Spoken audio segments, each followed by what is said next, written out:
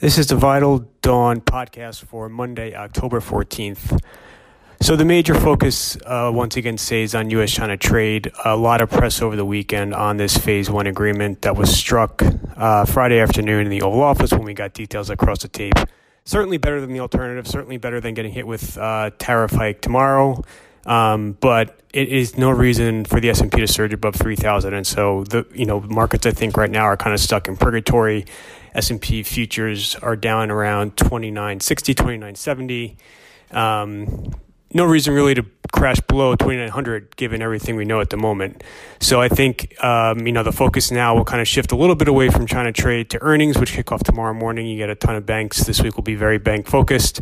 You're going to have a few updates around European trade. So the U.S. is likely to impose tariffs related to the recent WTO Airbus ruling later this week. That isn't super critical. More important will be this auto tariff decision coming up by Trump in mid-November. But this Airbus decision could certainly color how that auto decision unfolds.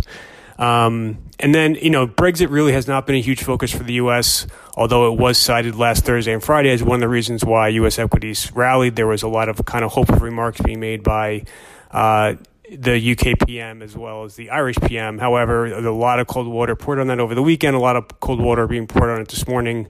There is a big EU leader summit this week.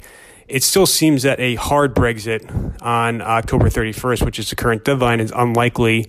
You're likely either going to see some type of a last-minute agreement struck, or they will just simply extend that October 31st deadline. Those seem to be the two alternatives.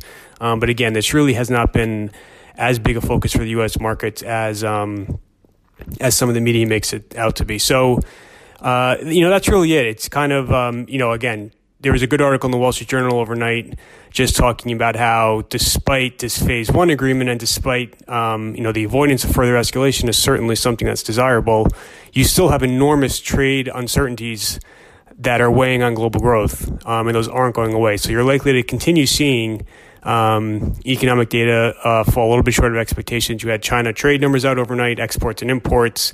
Not horrible, but undershot expectations by a tiny amount. So you'll likely continue to see that unfold. And again, this is not anything that central banks can really do to ameliorate the trade-related fallout. So that is kind of it for this morning. Nothing on the U.S. calendar today is Columbus Day. Bond markets are closed. So it's likely to be a very, very slow, uneventful session. And then everything kicks off tomorrow with earnings, and earnings will be the big area of focus. So you still have that EPS problem for next year where you're looking at probably a 175, and that may even be a little bit high at this point, EPS number. And the question is, what multiple do you want to put on it? So you can certainly get above 3,000 if you want to start talking about 18 times. I just think that in the current environment, you don't have nearly enough clarity to justify 18 times. So 17 times is your ceiling, which means 3,000 is kind of your best case at the moment. So that is everything for Monday, October 14th. Thanks, everyone, for listening.